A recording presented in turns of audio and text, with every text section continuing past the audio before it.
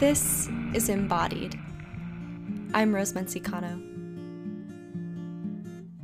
In the last episode of this series, I talked about feelings, and about how I'm beginning to learn how to really let myself experience them, and experience them in my body.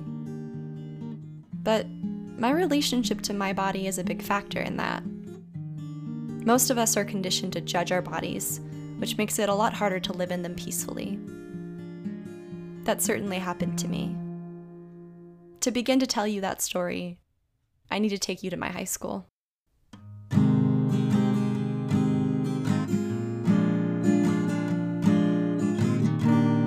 It's halfway through Spanish class. I am 15. I'm conjugating verbs in my textbook, listening to the students around me whisper. Then, a finger poking the side of my thigh, and a voice. Your ass is huge. I turn my head towards it and see a girl with shoulder-length dirty blonde hair sneering at me. This girl has never liked me, didn't like me all through junior high, and here we are, sitting next to each other across a narrow aisle. She pokes my upper thigh again. This happened over and over. The same kinds of comments, the same poking. Your ass is huge. Your ass is huge. Your ass is huge. My body, the flesh and blood and fat and bone of me, didn't change on that day. But she pointed out that something about it was wrong. The wrong size, the wrong shape, the wrong proportion. And I believed her. This was one moment in a series of moments where I let what another person thought about my body determine how I thought about my body.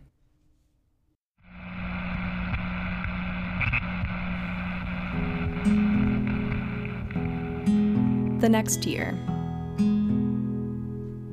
I'm 16. I'm a part of a musical, dance captain of a group of about 50 teenagers. The choreographer is off with the leads, so I'm in charge. I'm demonstrating a section of the choreography. Everybody is watching me. I feel powerful, present. I've danced since I was 3, and I've always loved it. When we're done rehearsing that number, everyone goes off to get water and snacks from the green room. A few guys approach me. I've known them since the start of high school. We're supposedly friends, but they're also the ones who spearhead most of the racist jokes made at my expense. Jokes I tolerated because I didn't know I was allowed to not be okay with them. The boys are sniggering. One of them looks at me and says, I couldn't focus on what you were doing while you were dancing. Your leggings were too distracting. He eyes the lower half of me and then turns to the others. They're all laughing. I think I probably just grimaced and walked away. But I might have forced myself to laugh too. After all, there was nothing surprising about that interaction. But as I walked away, I felt strange. I knew by that point that comments like that were supposed to be flattering in some way, that I had been attractive, and wasn't that the goal, to attract boys? If I had told anyone at the time, which I definitely didn't, I probably would have gotten, ooh, maybe he likes you. So, what was this deflation in my chest? I felt like a popped balloon, no longer powerful or in control. What I'm able to see now, years later, is that, in a single breath, that boy turned me from leader to object, flesh encased in leggings, something to be ogled, not taken seriously. Both the boy and the girl who poked me made my body feel more important than anything else I had to offer.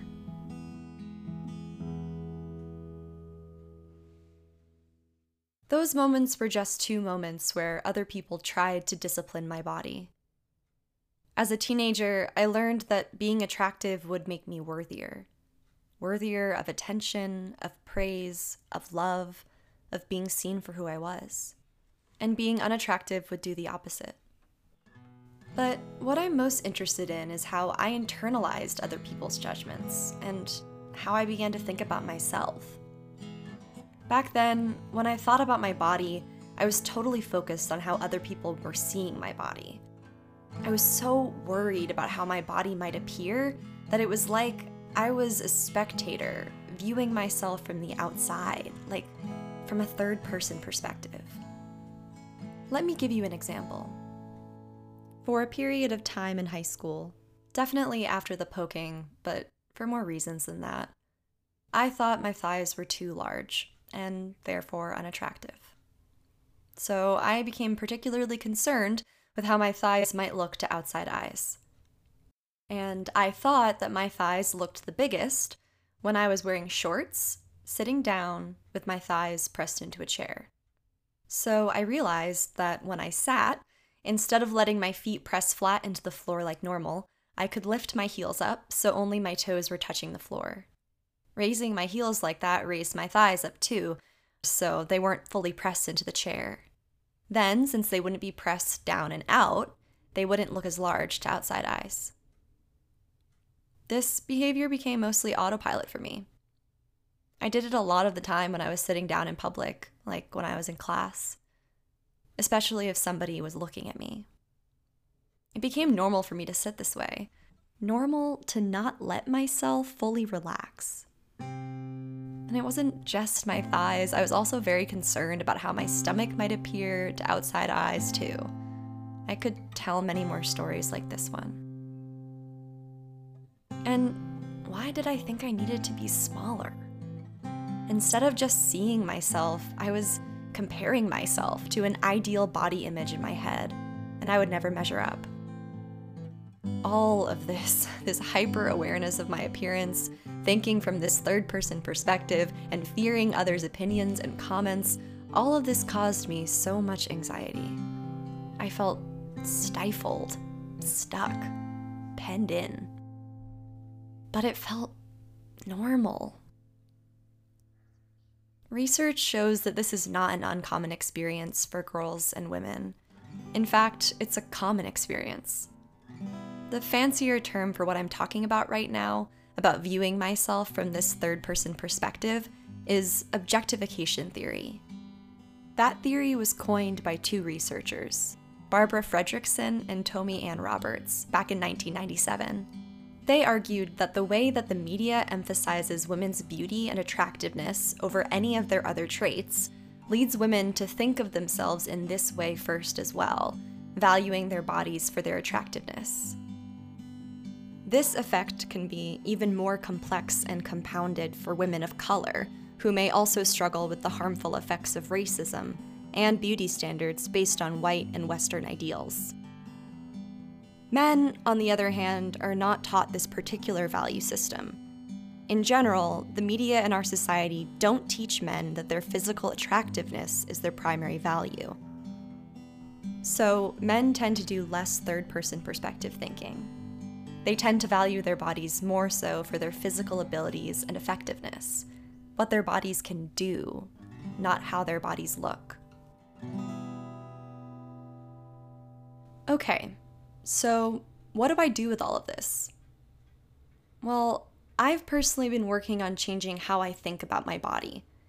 Because it's not that I want to think about my body less or pay less attention to it, I just want to pay attention to it in totally different ways. I want to think less about how my body looks, and I want to think more about how my body is able to move. But I don't only want to think about my body's physical effectiveness.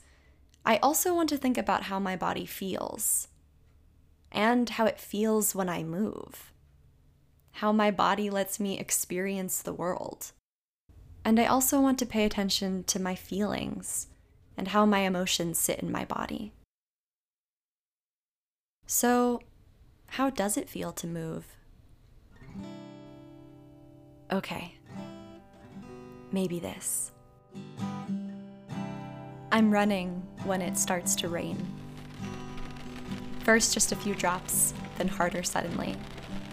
My legs and face are wet. My muscles stretch and expand as I run. I'm soaked in minutes, water in my eyes, I run harder, laughing, mouth wide. Another. I'm dancing in a public garden with my friend. We're playing music we love as loud as we can and just moving our bodies however we want.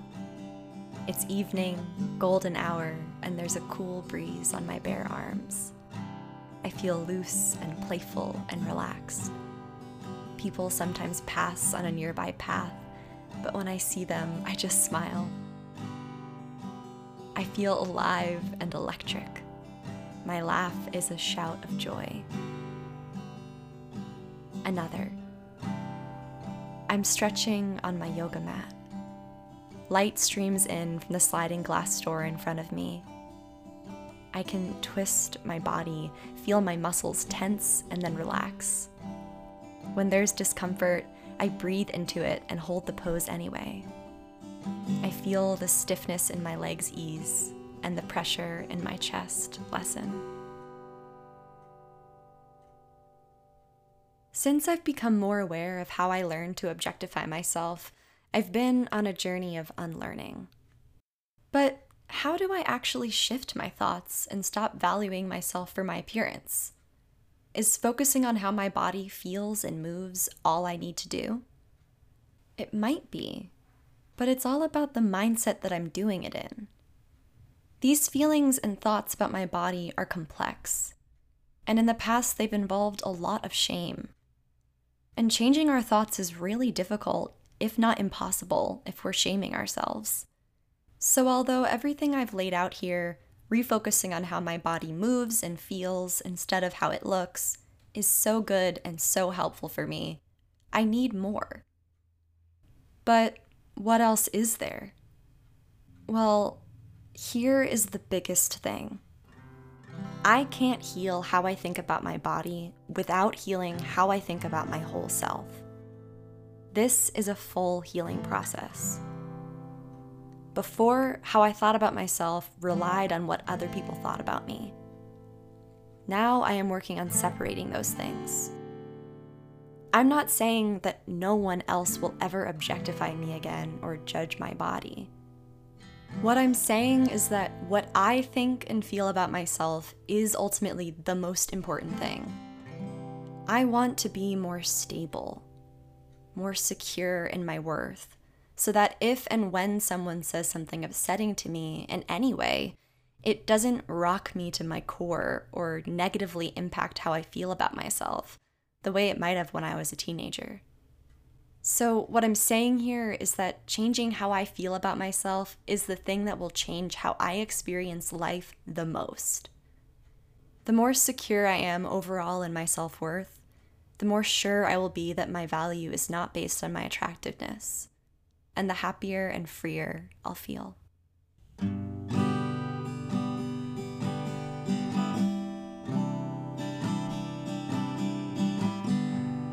You've been listening to the second episode of Embodied. In the next episode, I'll keep exploring how I'm learning to value my body and myself in new ways. All of the information I've discovered so far can help me create change in my life, help me find more peace and contentment. It can be empowering. But for all of that to really work, I need to be compassionate with myself. And compassion is a practice that I can get better at. So that's what I'll talk about next time.